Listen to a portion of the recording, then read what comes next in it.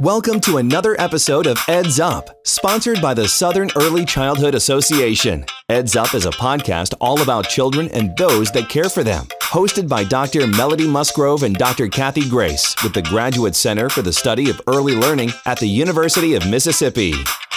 Well, I'm very excited that our guest today on Eds Up is Lindsay Jones. Lindsay is the president and CEO for the National Center for Learning Disabilities in Washington, D.C. So welcome to Eds Up, Lindsay. Yeah, thank you so much for having me. I'm so glad to have you. And we typically start out each podcast kind of talking about how we came to do the work that we do. So how did you come into this business of working with families of children with learning disabilities? Oh my gosh, you know, it's such an honor to be in this field and work with great professionals like yourself. And I just feel lucky that I'm in it. My own beginnings really started with my mother, who started as a special education teacher. She was a special education director and eventually grew a practice, her own PhD, grew a practice around helping individuals with learning disabilities and attention issues be able to succeed in school. And she worked a lot as an advocate, and I learned from her. And I have other family members who just found this to be a really important cause. And so I spent my young years in my mother's classroom, and I sort of knew the lingo. Interestingly, she always encouraged me not to go into special education, not to go into teaching.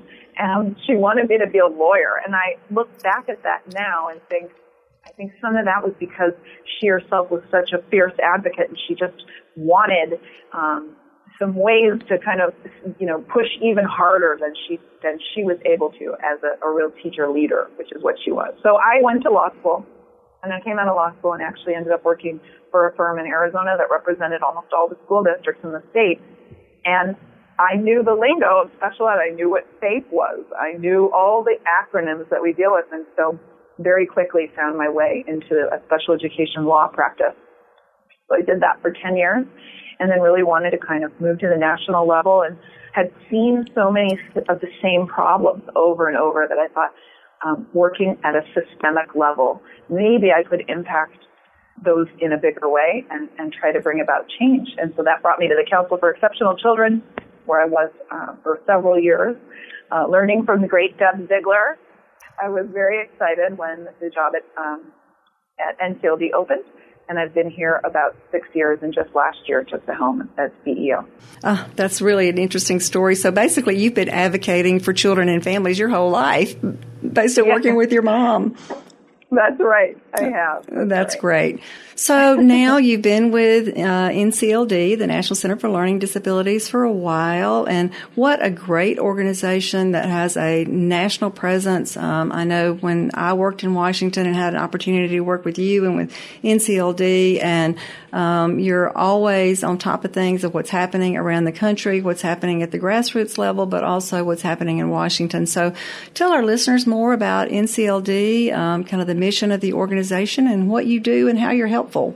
We were formed, NCLD was formed 44 years ago, right after IDEA was passed by parents. And we remain an organization that is dedicated to families and individuals with learning disabilities and attention issues, and we're run by parents to this day. It's our goal, it's our mission to improve the lives of the 1 in 5 children with learning and attention issues, and we do it through a couple different ways. We empower parents and young adults, and we really focus on advocacy, as you just mentioned, here in D.C. and throughout the nation, ensuring that the laws that are in place are followed, and that as those laws and as our practice evolves, that we can remove barriers in systems and in laws and create even more opportunities for our young adults. So we really kind of live by our credo, let no children be demeaned or have their wonder diminished because of our ignorance or inactivity. And that's kind of the spirit that guides us here at NCLD in our work. So, many parents of children with learning and attention issues may suspect that something might be up, or maybe even they get to kindergarten or first grade and begin to struggle. So, what are some of the specific resources or tools that you have that are available for parents who are just kind of beginning this journey into the world of special education and to having children that have some unique needs? Yeah.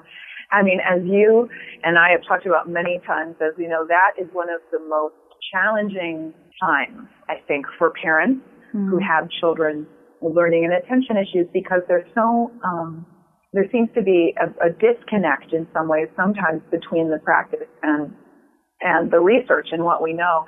And I think so many parents start to see things, but because we have different developmental milestones, and they may, different teachers approach it differently. That's a really challenging time as they try to determine what exactly is happening with their child. Yes. It's a frustrating and hard journey, that beginning part of it. And so I would just say we are trying to do everything we can to bring some of the new research that's coming out about the brain and about early risk factors and early detection.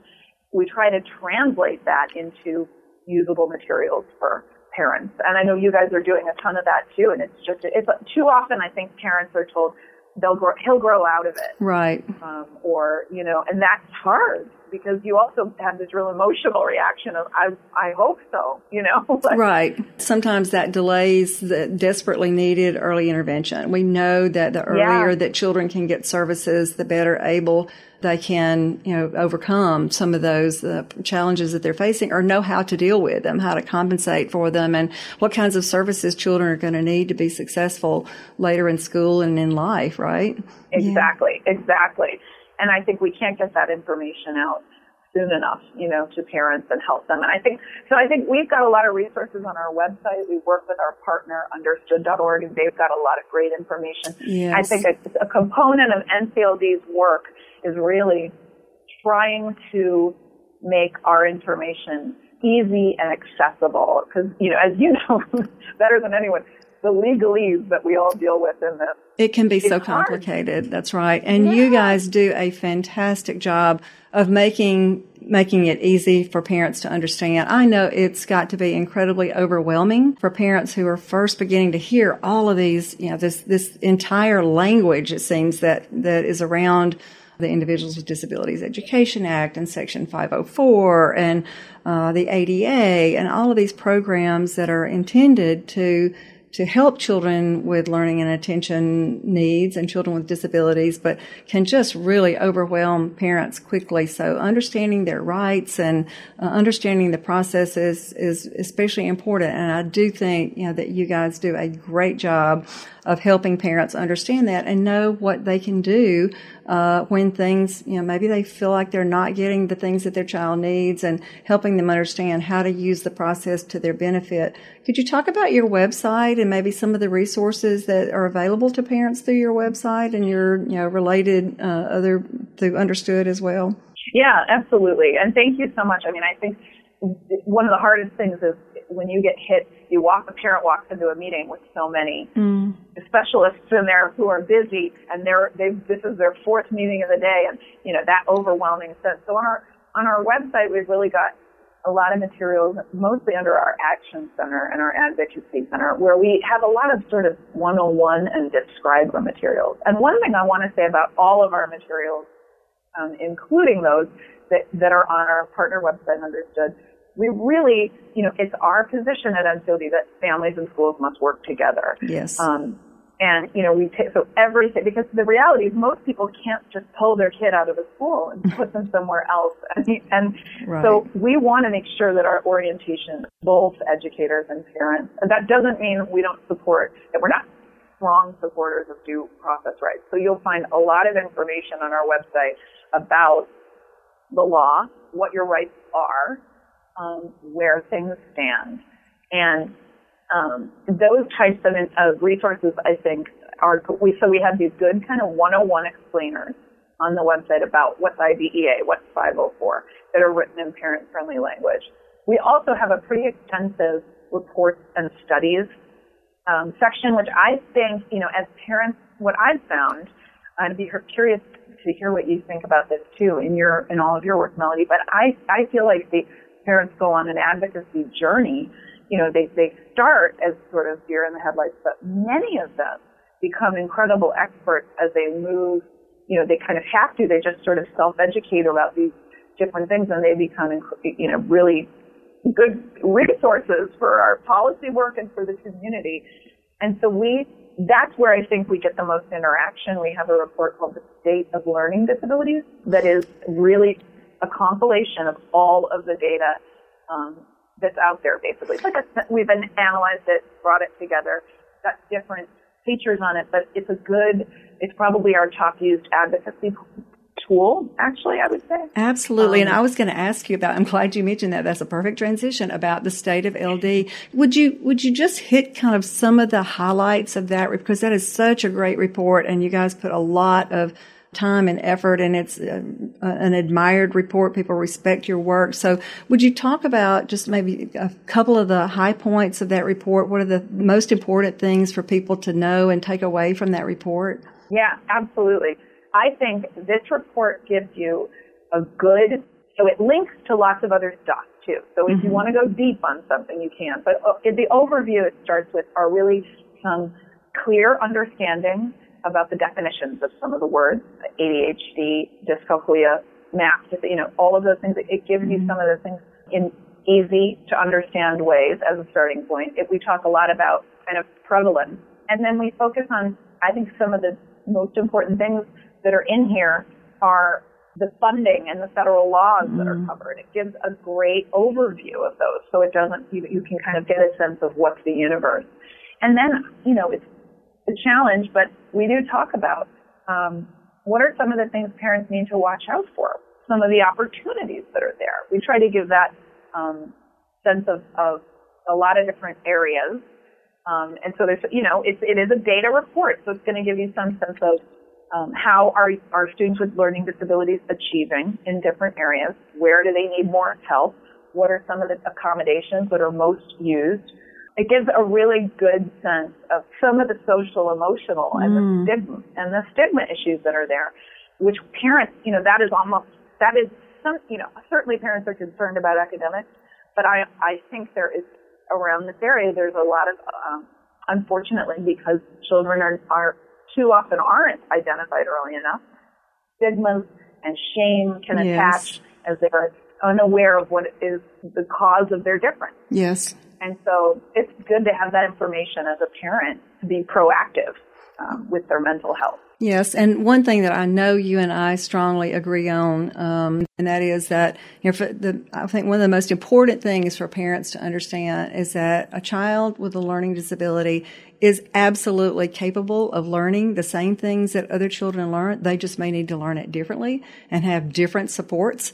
But if they are getting what they need, we should continue to have the same high expectations for them that we have for other children, and those high expectations are critical to a child's success. Yeah, amen.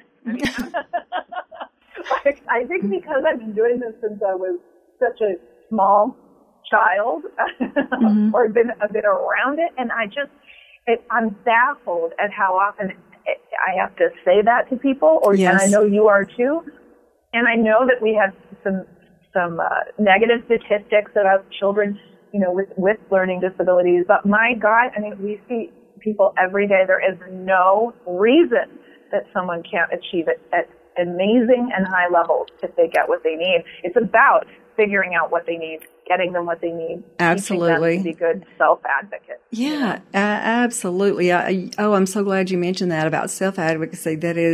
That's why it's so important that children be involved in developing if they have an IEP, that they're involved from an early age in helping develop so that they can grow up saying, here's what I need, and being able to advocate for themselves as they get older. Because then when children get to college, of course, they have to self-report. There is no IEP when they get to college, so they have to be able to self-advocate really, and it begins at an early age, right? Absolutely.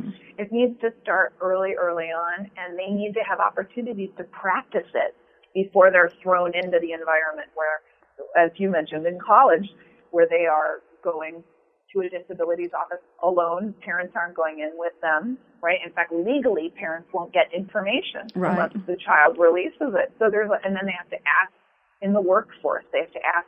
And we face that, we've done a lot of work on self-advocacy. You were a critical part of that work. We've got reports on here about self-advocacy and self-determination. And we've recently started a young adult leadership council of young adults. It started last year. It's 15 adults every year. It's 30 young adults at once. Their ages 18 to 26.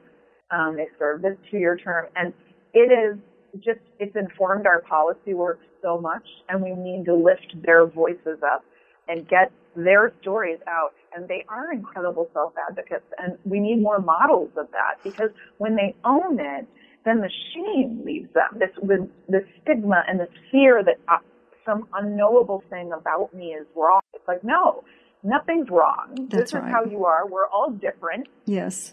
Figure out what you need, go get it, and achieve. Yes, absolutely. And one of the other things that I think, helps with that as well is both through your website and through, as you said, your partner website, understood.org, is you have the kind of the personal stories of a lot of very famous people who have learning disabilities and attention issues. And so I think when young people understand that, they're not alone in the way that they're thinking and feeling and the experiences that they have, and the things that they need, that helps them to be able to, okay, well, maybe I'm not so different after all. And I really encourage parents and any maybe college students who are listening to visit your website and the understood.org website and to look at the resources that are available there and see how you can help really advocate for more children and youth with learning and attention issues.